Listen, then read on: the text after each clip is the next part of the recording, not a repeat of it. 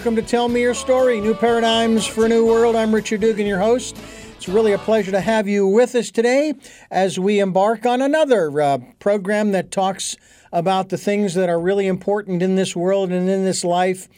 New Paradigms for a New World, giving you choices and knowledge of those choices to help make your dreams come true. Our guest today, and I'll get into all of the other particulars later on, but our guest today, he is both a publisher as well as an author. We're going to talk a little bit about that, especially considering that yours truly is trying to get his book finished and then published. It's Mike Strickler. He is a highly gifted best-selling author, publisher, producer, philanthropist, and he's internationally sought after conference speaker as well. His best-selling book, which is, I think it's pronounced Cliver Bundy, American Terrorist Patriot. Okay, interesting connection. Quickly made the bestseller list, and he's got several other works as well as his latest, which is Life Without a Reservation. And we want to welcome him. Mike, thanks so much for joining us. Thank you, Richard, for having me. There's a certain element of familiarity here, only because I have a brother named Mike. All right, we have a cosmic connection, you and I. Then. Hey, there you go. There you go. Now, you are both a publisher and an author. Is that because you published your own works, or did you have another company until you started your publishing to do that for you? So I've been writing since 2000. In fact, Richard, if you and I had met on an airplane, I would introduce myself as a publisher, as an author, because I see myself more as an author than anything else. I've written 19 books, 4 of which were bestsellers. The other 15 are books that got me the learning experience that I needed to be able to get to the bestseller categories. And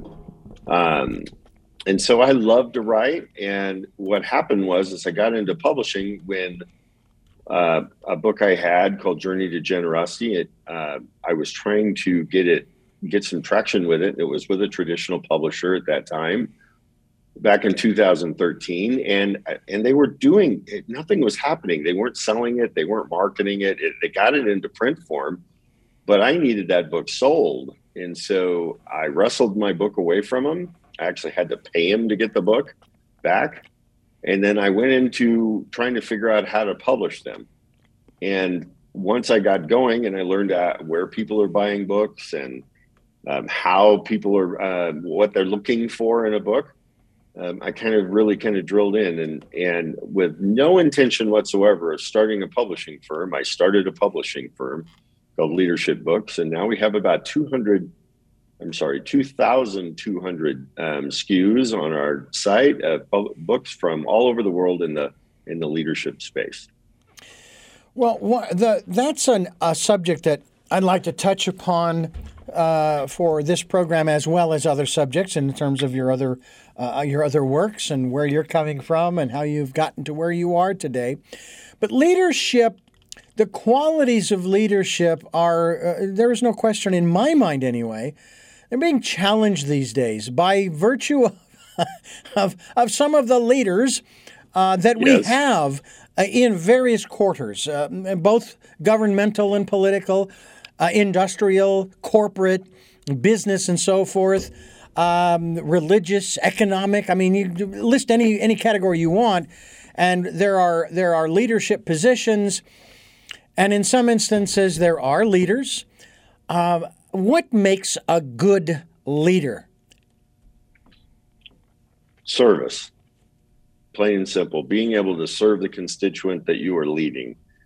I wake up every day with the idea of how can I make my team's job easier? How can I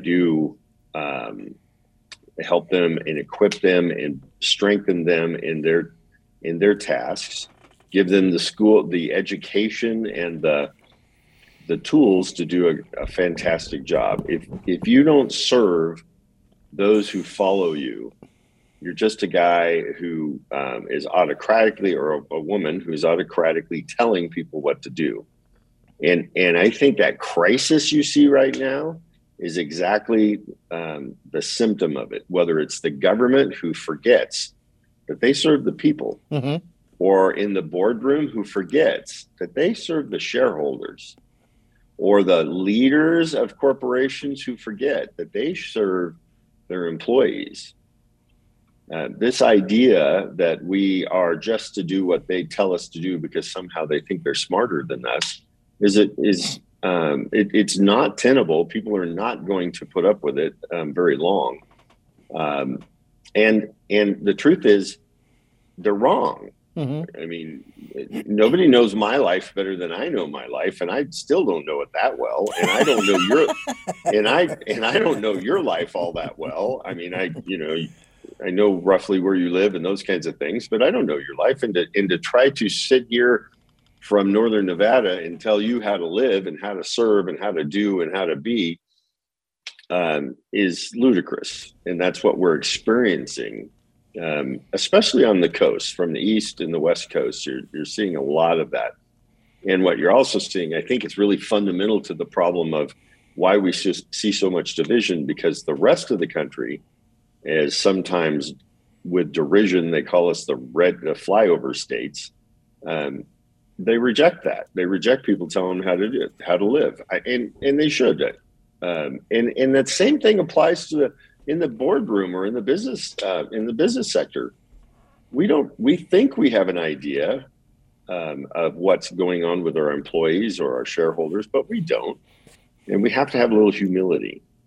I have to say that in my positions over the years that I've been doing this, I've had the position predominantly as operations manager of different radio stations, both in Phoenix and here in Santa Barbara. And I took on a tack very early, in the early 80s. I referred to it, and I, no disrespect to anybody, not to offend anyone, but I referred to it as my Hitlerian phase. And I did just exactly what you said you don't want to do. I told people what to do because I'm the operations manager, darn it. Yeah. And I got challenged by one of my employees, says, I'm not going to do it. I said, why? Why not? It's because you're telling me to do it. So I rephrased it. I said, okay, I need you to, and I think it was like, clean the bathroom, because we didn't have a cleaning service out at the transmitter site. And I cleaned the bathrooms as well on my shift. We need to have the bathrooms clean so that when we have programmers in here or other people, we need to have it clean for them. So, all right, I'll do it for that reason, but not because you tell me to. Right. After that confrontation, I sat back and I thought about my style. I said, I got to stop doing that. That's not working, obviously. So I started to come at it from a whole different perspective. Here is the plus about all of these jobs I've had as operations manager. I was also doing exactly the same job that everybody I was supervisor over. Right. And I never looked at it as them working for me. I looked at it as me working with them. That's right. And so like I said, that was a very short-lived phase, thank goodness. But we have a lot of people in leadership and non-leadership positions. They want to hold on to their territory as if it belongs to them. And yet they're an employee of said business, company, corporation. I find that interesting. That people want to, I don't want to hold on to my territory. I found out early on, Mike, that if I hold on to the knowledge that I have and I don't share it with anybody else, I'm going to keep it close to the vest because I don't want anybody else to know how to do this. I can't move on and do anything new. Right. Do we see that as a problem, territorial employees? All the way up the corporate ladder or business ladder or company ladder. Is that still a major problem that we're having trouble with? Or Are some of the leaders in business starting to read some of the books? Let's just say that your publishing company, which, by the way, is Leadership, and I just had it in my front of me here, leadershipbooks.com. Do you see them as starting to read some of these books that say, look, you've got to relate to your employees? That's why I always loved Undercover Boss. Yes. So it's a big area of learning and growth, especially if you've reached middle management at some level, and you're finding that you're not achieving what you think you ought to achieve because the staff around you, the people that are supposed to be following you, are being resistant. And I tell this story, the other day. Now remember, who do we serve? That's the question. Who do we serve? Okay, so we always have to keep that in mind. So the other day I was at a restaurant, and a young woman walked by that worked there, and I asked her. She was not my waitress, or my server, I should say. And the server I hadn't seen in a while, and I'd actually wanted a cup of coffee to go along with my meal. My meal had been served, and now I wanted to have something to go along with it. So as she walked by, I asked her, could you get me a cup of coffee, please?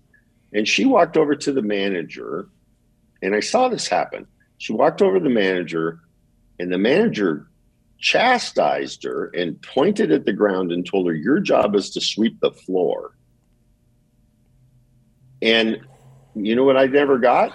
Was a cup of coffee. Ooh. Now, I don't understand her infrastructure of what this manager was doing inside of this restaurant, but I can tell you that the person that they serve, which is the customer, didn't get served. All right. And because of her hierarchical, patriotic, paternal kind of overview of her leadership style, she didn't serve her customer.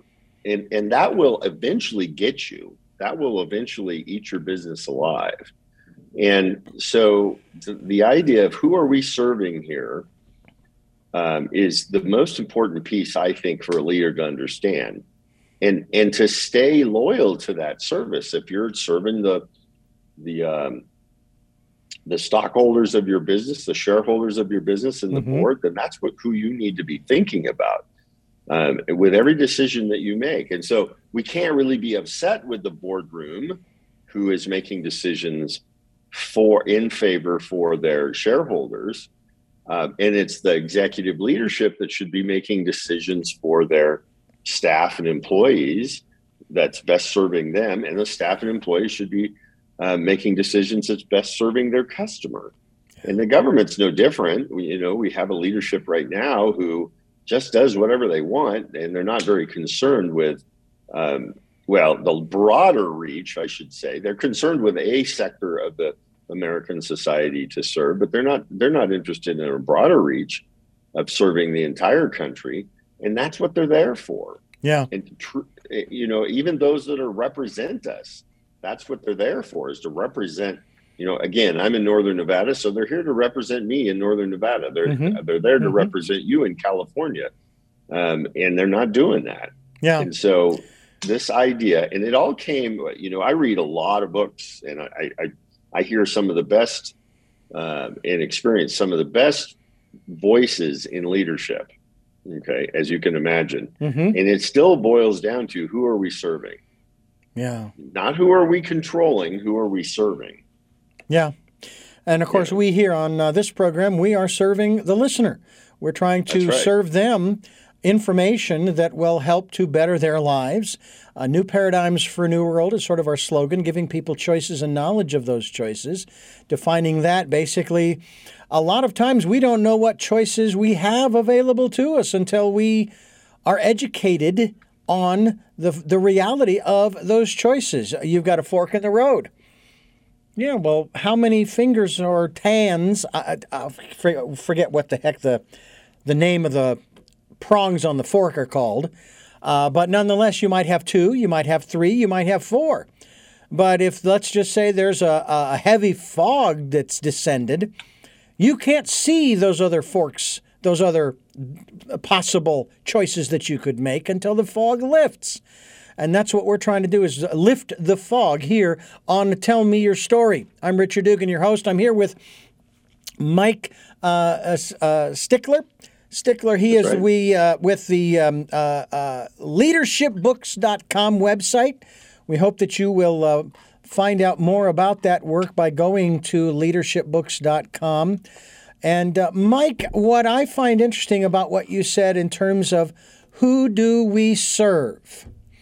A lot of people in again, all of the categories that we've already talked about, down through the years. And, it may be this, on a governmental level, it might be this administration, but quite honestly, every administration we have ever had, at least in my short 62 years on the planet, has kind of been that way. They're serving themselves in some fashion and a certain segment of the population, but not all. And there's a difference between serving and pleasing. They say that you can please some of the people some of the time, but you cannot please all of the people all of the time. That's different from serving the people. And I think one of the biggest problems that we have, especially governmentally, is the fact that a lot of those that are supposed to represent us, they are only in office to get reelected. That's all they're right. After they get elected, it's now time to start planning for the next election. It doesn't matter if it's 2 years or 6 years away. It's time to start planning. And then making sure that you get just the right photo ops so that people will see that, oh, look, they're standing next to a bridge that's being built, or they're whatever it is. And I mentioned it before about the Undercover Boss television program, which right. I unfortunately, because I've always worked for small stations, I could never do that, Right. But I've always found it, I was always so impressed by the surprise and awe of the one going undercover at what they would find as they would travel around to the different departments or franchises or whatever outlets of their company they had. Surprised because they didn't know. Surprised because they start to get to know the people who are actually making the money that the head who's undercover are, so to speak, raking in. And this is what has frustrated, I know, a lot of people about a lot of CEOs who get these annual bonuses. And I sit there going, well, what did they do? Did they do what the people down at the bottom of the pyramid were doing in terms of justifying this multi-million-dollar bonus? And I have to say, I don't think so. I just don't know what it is that they do. And then, of course, you see the separation of the classes, and they maintain that. And I'm not saying that that the CEO's office should be, let's say, in the front lobby of the Starbucks. Okay, I'm not saying that. Sure. Certainly, there is a separation in that regard between those who make the decisions on how the place is going to look and what they're going to serve, and then those people that are working there. The people that should be making the money are the people that are doing the serving, like the waitress that you had an experience with. She should be the one making the money, not the guy at the top, because she's doing the work. She's doing the serving. Do you think that many businesses are starting to get that? And again, I understand too about, raising minimum wages and all of that. And that sounds like a great idea, but somebody's got to pay for it. And who's going to pay for it? The consumer, those being served. But we won't go there, but let's talk about this aspect of some companies are actually starting to recognize and acknowledge the value of the people they have working for them, or I'd like to say with them. Yeah, that's a challenging position. I'm about the same age as you are. And one of the challenges, we went through the 80s and the 90s where we did a lot of corporate sharing, where the employee would become part of the ownership of the company. We did a lot of different kinds of things in those days to really to have them be inclusive and the proverbial the rising tide raises all boats. So if we're making more money, they're making more money, and everybody's is growing. And what's funny is it didn't work. Retention didn't change. The people still came and went. And now as we've come into the younger generation, when we talk about the millennials and those, they change pretty regularly. They don't even think twice about changing from job to job. And here's where I think it makes a difference, where it really makes a difference. And you alluded to it a little bit ago, is about serving those that are working around you and pleasing those that are working around you. Now, if another area of leadership that we have, Richard, is in our home. Whether you're mom or dad, you have a responsibility to serve, and that doesn't always mean, especially with your children, pleasing them. Okay, they can't. They don't necessarily have the full picture of life in front of them yet. So trying to please them is actually very dangerous and detrimental to them. And so what I love about your picture of the undercover boss is, here's the boss who's getting down into the trenches and really figuring out, okay, well, what's going on here? We implemented these procedures in order to best serve, or they believe that in order to best serve whatever constituency they're trying to serve. And then they get into it and they find out it's not being executed, all right, the way they think. And so what I love about that show most is it causes the leader, whoever they are, to really do some, if they're humble enough, to do some introspection on themselves to say, have we really done this well? Because obviously we're not executing, at least some of them are not executing what we think is going to happen. And then that has to happen more and more. I don't care if you're the CEO of Chevron Oil or who you are. You need to start to really get down and figure out, are the troops really doing what we asked them to do? And what do I have to do with the enormous power that I have? As I'm speaking as if I'm the CEO. What do I have to do with my enormous power to help them all get on the right track, to actually execute the way we want it to do? Not to please them necessarily, but to please our customer, whoever that is. And those are the challenges that, the larger the business is. And that's what leadership, and why leadership books exist, and why the trainers and people that equip that in leadership try to help those men and women be able to do that. So there's a more holistic approach. And with that comes a better balance of quality of life and a quality of income. By the way, I think one of the unintended consequences of this whole pandemic is there is a major shift going on right now with people wanting to work from home.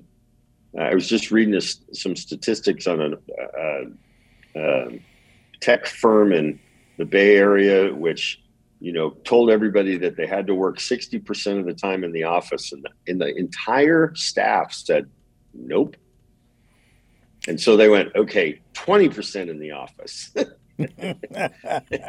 They started negotiating with their own staff because they've come to the realization that the staff working from home is more productive. It's better. It's a better work-life balance. There's a lot of pieces that are going on that they never considered before. And those, I make a prediction to you, those CEOs who listen to their employees are going to have a better retention level to their employees, and more productive and happy employees, which they're not necessarily getting more money. In a way they are, but what they're really getting is a better life. And that's what this generation's looking for when it comes to staff. Mike Stickler's my guest, and leadershipbooks.com is the website. We certainly hope that you will go there and check this out. We've got a whole lot more to talk about as far as leadership is concerned. Here on Tell Me Your Story, I'm Richard Dugan, your host, and I do greatly appreciate the time that you are giving us, Mike, to talk about these kinds of things, because one of the aspects of this that you touched upon, the CEO says, how can I, with the power that I have? And at the same time, you also elucidated that the CEO has no power, that the employees don't give him or her. That's right. If he says, I have right. the power up here on this throne here, we're going to work 60% in the office and 40% at home, and the employees take their power back and say, nope, not going to happen, Tim. And I realize that it's a rather controversial subject, unions, but there is a way to unionize without actually unionizing when the employees get together and they say, look, it's not that we're dissatisfied with our jobs, but certain conditions have got to be met when it comes to this situation. And as such, it's kind of along the lines of, I was thinking about this in terms of where one of the first jobs in radio that I had, we worked out at the transmitter, and at that time, back in 1979, 1980, it was out in what we called the South 40 in West Phoenix, and actually it was a small community called Tolleson, Arizona, and it was literally on a 7-acre plot that was bordered on the south side by the Southern Pacific Railroad tracks and farm fields. And we had to keep the building clean on the inside at least. And it wasn't that hard of a job to do because it wasn't that big of a building, Right. But that's what we did, and that's how that's because it was our home for 8 hours a day. That was when you worked 8-hour shift in radio. And I remember an experience that I had with my general manager. He and I had worked on redesigning the interior. We created a whole construction company came in and put up some walls and so forth and so on, and then we put up the counter space to put the equipment on, and we had this one cabinet up against the back wall underneath a window, and he said to me, "Now don't you move that unless you get my permission," which I thought was an interesting and bizarre directive, and one day, while I was training another gentleman who became a very good friend of mine, who has unfortunately since passed, I moved that cabinet because I was vacuuming the floor. Guess who came in the front door? Yeah. Reamed me a new one.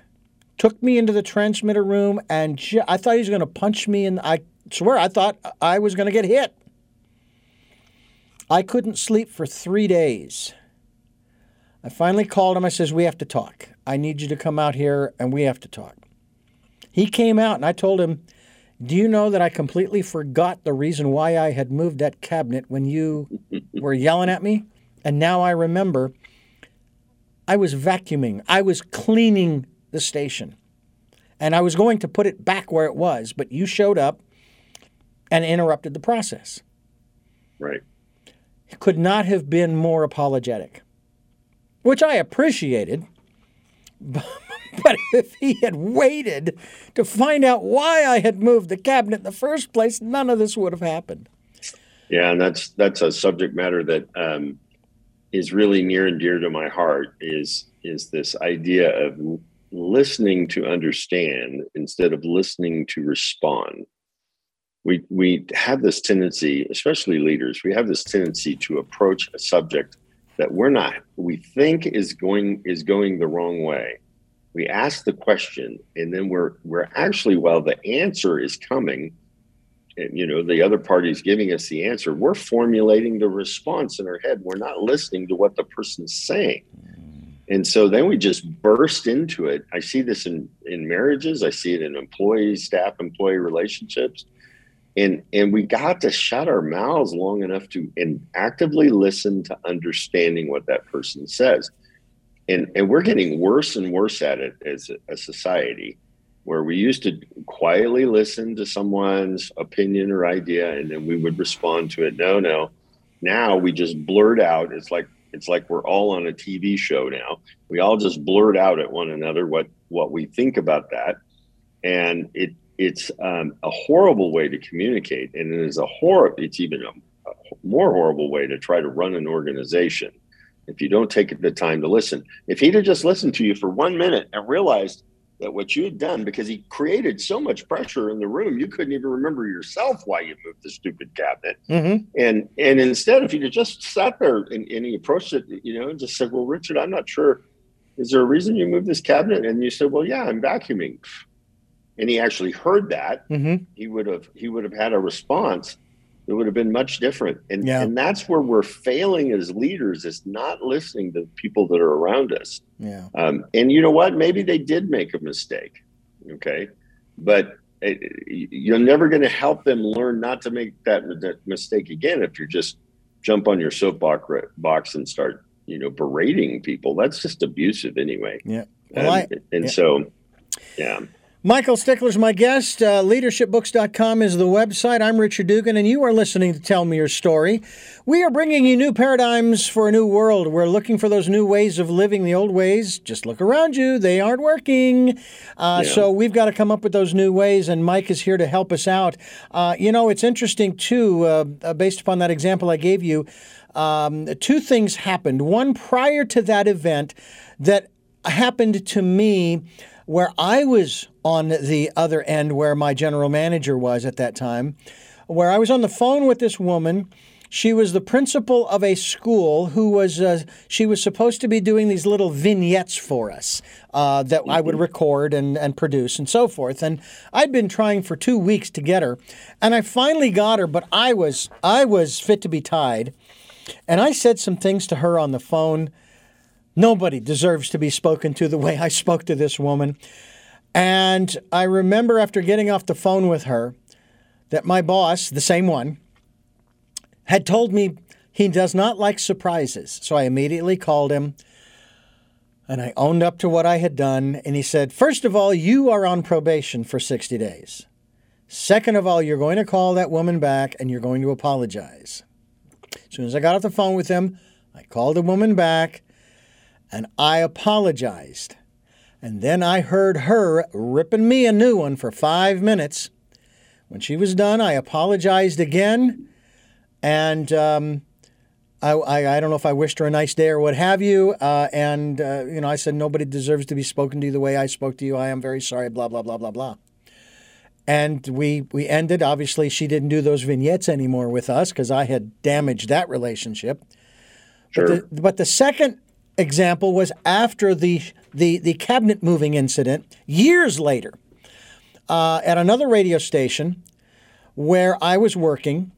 The company that I was working for was running a news talk station. The religious station where that first general manager was purchased by the corporation that ran the news talk station I was working for. So they moved us all into the same suite together. Here I am with that general manager again. We were redesigning the news talk control room. I was in charge of making sure that everything went properly, and the information that I had received from outside sources regarding our equipment and software was that, no, you don't want to do that because it's not ready yet. You don't have the coding. But the chief engineer said, no, it'll work. And I said, well, you may think it'll work, but I haven't, based upon the information I have been given, we're not going to move forward until we get the coding. I was called into the general manager's office, now not the one from the Christian station, but the one from the news talk station. But the one from the Christian station was sitting in the conference room with us. Mm-hmm. And basically, I was following the directives told to me by the software company. And so I sat in the room as the Christian station manager sat in his chair listening to the News Talk general manager circling me in the conference table around and around and around, ranting and raving. I sat in what they call open body posture, both feet on the floor, hands on your knees. I had to do everything I could do to keep from laughing. Because, first of all, having had the experience with the Christian manager, I knew I hadn't done anything wrong. I was doing my job by protecting the station and making sure we stayed on the air based upon the information I had at the time. And he told me that the chief engineer, who is one of the best chief engineers in all of the country, just quit. Like that's my fault? Did he quit? Right. He's got very thin skin. And I never uttered a bad word to him or about him. And this guy went around the table, around and around, and I everything I could do to keep from laughing. And when I left the room, I felt really good. Then I finally got the information from the software company. Oh, well, actually, we misspoke. You could hook it up now. It's just that the hardware won't function 100%. It'll function 80%, and it'll give you what you want until we get you the coding for the 100%. So the chief engineer was correct, but because I was instructed to make sure that this went smoothly, the way they were phrasing it from the software company. So there's another situation where people aren't listening. And this is back in the 2000s, early 2000s. Oh, yeah. How do we overcome that? How do we, as both managers, supervisors, and employees, or those being managed or supervised, how do we overcome that breakdown in communication? And by the way, in broadcasting, I've learned we broadcasters, behind the scenes, are some of the worst communicators. So as a leader, the first thing you have to understand is what's the chief form of communication for the team that you have with us around you. So I remember years ago, I had a gal who was a phenomenal writer, but she was kind of awkward in verbal communication. She was a little insecure. She she didn't like to stand up in front of people and make presentations and those kinds of things. And she and I were in kind of an emotionally charged conversation about her work performance. And I could tell that was difficult for her because she doesn't do verbal communication as well as she does written communication. So I just said to her, I said, would you do me a favor? I know you're trying to express your feelings here. Would you do me a favor and just go back to your desk and write them out for me and give me an opportunity to read them, and then we'll discuss them. And I could see right at that moment that she just kind of, the pressure just came off of her, and she went in, and within minutes I got her response. Well, other people are verbal communicators, and I'm one of those. I prefer to communicate verbally. So let's sit down and talk with that person and give them the uninterrupted time that they want, the uninterrupted time that they deserve and they want. I'm one of those, and I prefer not to have what I used to call water cooler conversations, where somebody just brings up a subject matter by the water cooler and then wants you to give them an answer, because I can't ask the clarifying questions. I can't think deeply about it.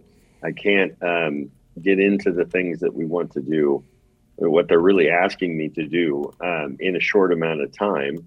And so I fail at it. I often make bad decisions. And so in the same way, if we get a hold of how the person that you're working with communicates, and then try to allow them, especially in the more difficult types of communication we're faced with, allow them to use their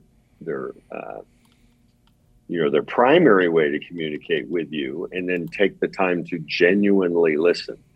We all have to just be a lot more intentional and quit, thinking we're all on, virtual Facebook, where we're just leaving nasty, snotty comments at one another, trying to be witty, and we're failing, but we're trying to be witty and all this. And instead, take the time. One of the things I do, here's another good practice, is if I don't know somebody very well, or I suspect that we have an opposing view on something, I start out with something personal. I'll say something with, "So Richard, are you a dad? How many kids do you have?" Or I try to find a point that a commonality that we can both start with before we get into that highly charged confrontational piece. I also, with everyday communication, when I talk to my assistant every day, I start out with, first thing I say is, "Simone, how are you doing? Things going okay with you today? What'd you do over the weekend?" I start with a personal connection first before we get right to the business. But see, we're so busy doing this fast-paced nonsense, Facebook nonsense, that we're not actually making a whole connection with people. And if we just would get it in the practice and be more intentional in what we're doing, we would communicate much better to one another. We would have the respect that we actually want, often mistakenly demand instead of earn. We'll all get to the same place that we want to, whatever that goal is that we're trying to achieve. Whether it's making more money or making a difference. If you've got a nonprofit, maybe you're trying to make a difference in your community, or see people's lives change. Whatever you're trying to do as a goal, everybody will get there if we're just a little bit more intentional about it. And by the way, that doesn't mean have more meetings. Okay. So if anybody that's a manager just heard me and said, "Oh, okay, Mike says have more meetings," that's not what I said. Yeah. Okay. Worthless meetings are probably the greatest way of telling someone you're not interested in what they actually have to say. Yeah. Good, solid communication, and just being practiced at it. Yeah. We have to be practiced at it. Mike Stickler's my guest, publisher and author as well, and leadershipbooks.com is the website. And this is Tell Me Your Story. I'm Richard Dugan, your host, and we are here discussing leadership. We could certainly move into some other areas, but you brought up something very interesting, especially in terms of sort of knowing your audience of sorts. I was back home in Phoenix for my sister's memorial back in April, and we had gone to the memorial. Myself, my brother, my mother. She had driven us, and when we came back, it was my niece, my mother, and myself, and we went back to my parents' condo where my brother and I were staying. And as you noticed, my brother was not with us on the return trip. He stayed at my sister's house for a little longer. We get home, and my dad was not able to make it to the memorial. He's got some issues in that regard, but he was able to watch it on Zoom, which was really great. He was able to watch the memorial. And so we get home. We're there talking around the dining room table, and he comes walking up, and he says, "Where's Michael?" And I said, well, and my brother loves to joke around, okay? He's the guy who, I don't know whether it's a defense mechanism on his part or he's just trying to be the center of attention or what the reason is, but he's always making jokes about all of us and so forth. So I thought I would try with my father, who's 91 this year, and he comes up, where's your brother Michael? And I said, "Well, Dad, I'm so sorry. We had to sell him to put gas in the car." I thought it was pretty funny. My dad jumped all over me, said, "Look, when I ask a question, I want an answer." I said, "I'm sorry. I apologize."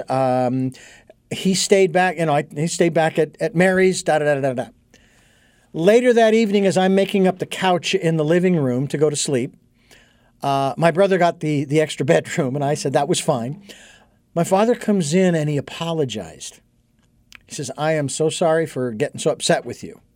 It was nice. I didn't take offense. I didn't take it in when he jumped on me like that. I just figured, I crossed the line. I'll back it off, apologize, and move on.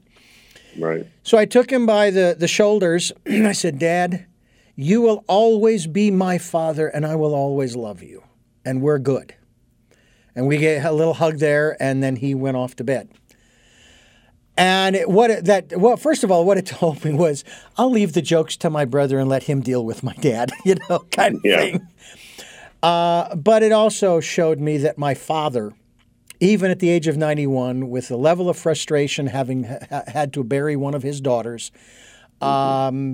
still, he was on edge at that particular moment, but also recognizes when he has sort of, crossed a line.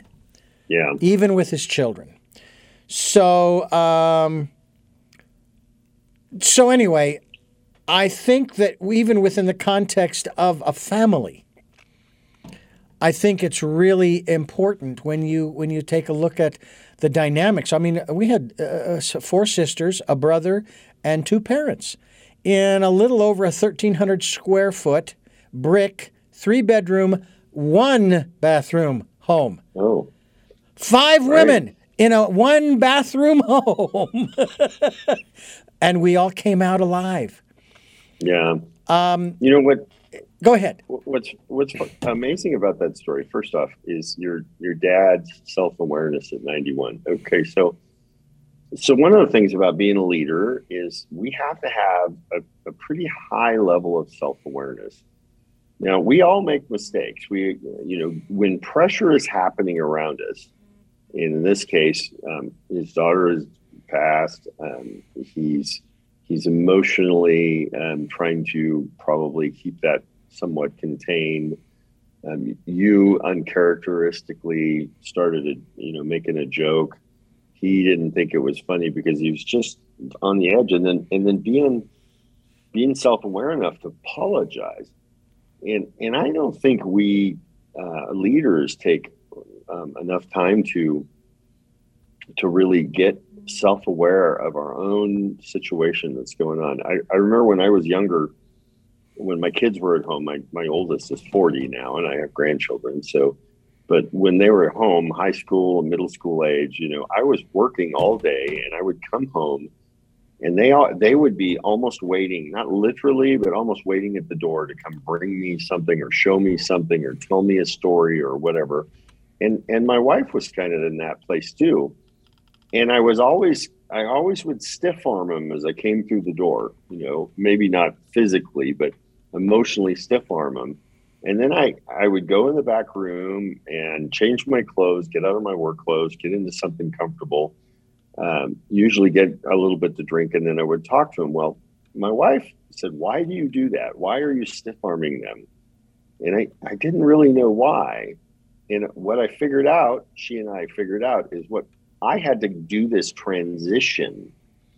I don't know why, but I had Mike's business, mind on, and my suit and all of that.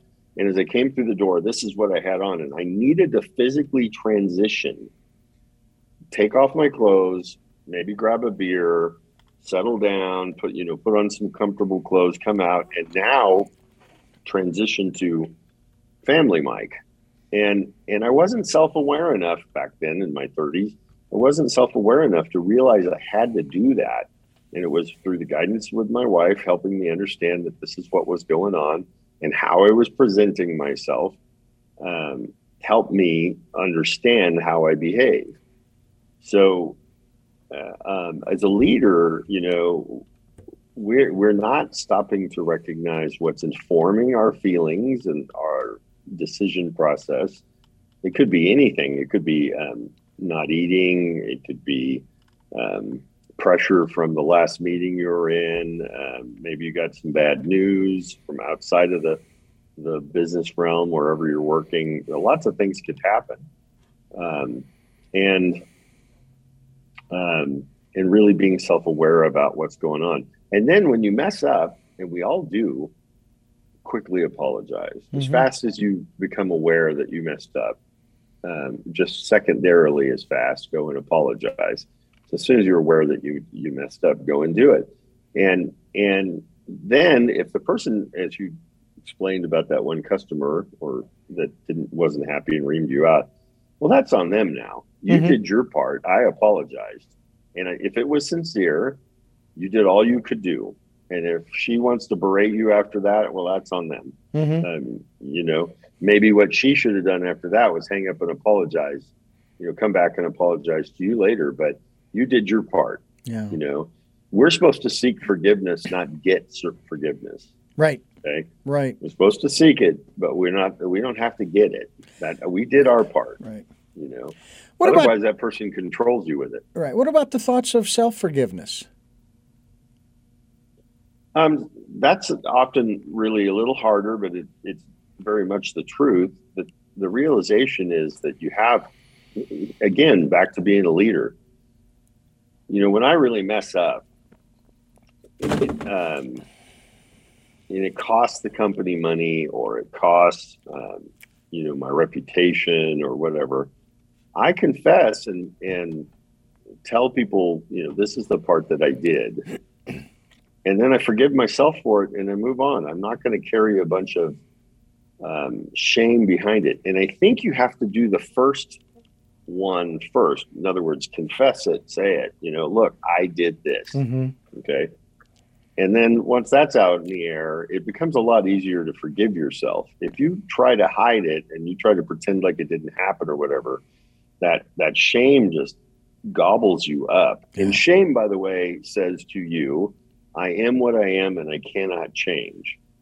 Well, if you're hiding what happened by not just getting it out into the air, shame has a tendency to just build upon itself to where I am what I am and I cannot change and I feel terrible about this and I can't forgive myself because I should have done better, and on and on and on of the things that we go through. And recognize that others might not forgive you. Well, that doesn't mean you should feel shame yourself just because we all mess up. We all mess up. And some of us have consequences. Maybe the mess up, your consequences, you get fired. Okay. Maybe the consequences, you go to jail. Maybe the consequences, but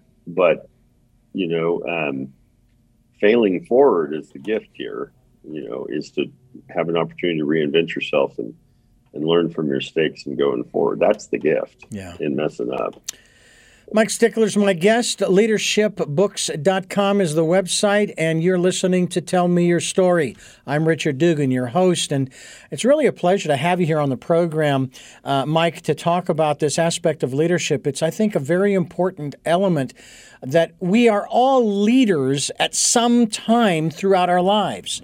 We're all sometimes asked to take on a leadership role. That's right. Along the way in our lives, and it would be really helpful if we had some guidance, and you provide that through the work that you are doing, both as a publisher and an author, as well as a leader, a leadership mentor or counselor or advisor, shall we say. And we are greatly appreciative of the time that you have given us, and I thank you so much for sharing what you've shared here today. I do have 3 final questions that I'd like to ask you. I ask all of my guests on this program, and you may have answered them during the interview, but I like to ask them directly, even though the answers will probably be the same. Even in the context of the 3 questions, they may sound similar, but you can answer them in any way you wish to. But before I ask you those questions, I want to thank you for listening to and watching Tell Me Your Story, New Paradigms for a New World, giving you choices and knowledge of those choices to help make your dreams come true. We are here Sundays at 7 a.m. and 7 p.m., Monday mornings at 1 a.m., and Wednesday mornings for our special edition of Tell Me Your Story. And we stream live at those times at richarddugan.com with podcasts, both at richarddugan.com as well as SoundCloud, iTunes, TuneIn Radio, Spotify, Stitcher, Player FM, Blueberry, iHeartRadio, Amazon Music, and many other locations across the internet. We also ask that you go to YouTube and watch these interviews. That's right, we have a YouTube channel, Tell Me Your Story, Richard Dugan. We also ask that you subscribe, not to raise my numbers of subscribers. No, I don't care about that. But so that you will be notified of new interviews that are posted throughout the days and weeks ahead. So please do that. Also, participate in the Decade of Perfect Vision, the 2020s, as we ask you to go within and listen to that still small voice of encouragement and insight and inspiration and Who knows? Maybe even a laugh or two. It's your inner life, folks. Make it what you will and enjoy it. I know that I do. And also, if you can support us financially, we'd greatly appreciate that. You might be laughing at this. That's fine. We have a PayPal account. It's there for your security as well as ours. Any amount is welcome. We'll even take energetic support as well. With that, let me ask the first of the three questions. Who is Mike Stickler? First and foremost, I'm a child of God. I'm an author. I'm a guy who desires deep and meaningful relationships. What is it that you hope to or want to achieve through the work that you are doing now? What I love about leadership books and being an author is that the books that we offer really do make your life, your family, your business a little bit better. And that's what gets me up in the morning and helps me keep focused on what I do. And finally, what is your life's purpose?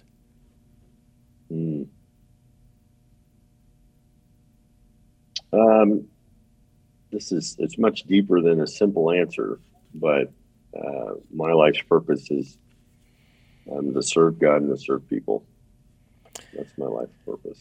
And Mike, I want to thank you again for joining us. This has been a very meaningful, informative, and enlightening perspective. And I hope that people will take it to heart. I know I will, because, as I said before, we are all going to be leaders at some time in our life, if only leaders of self.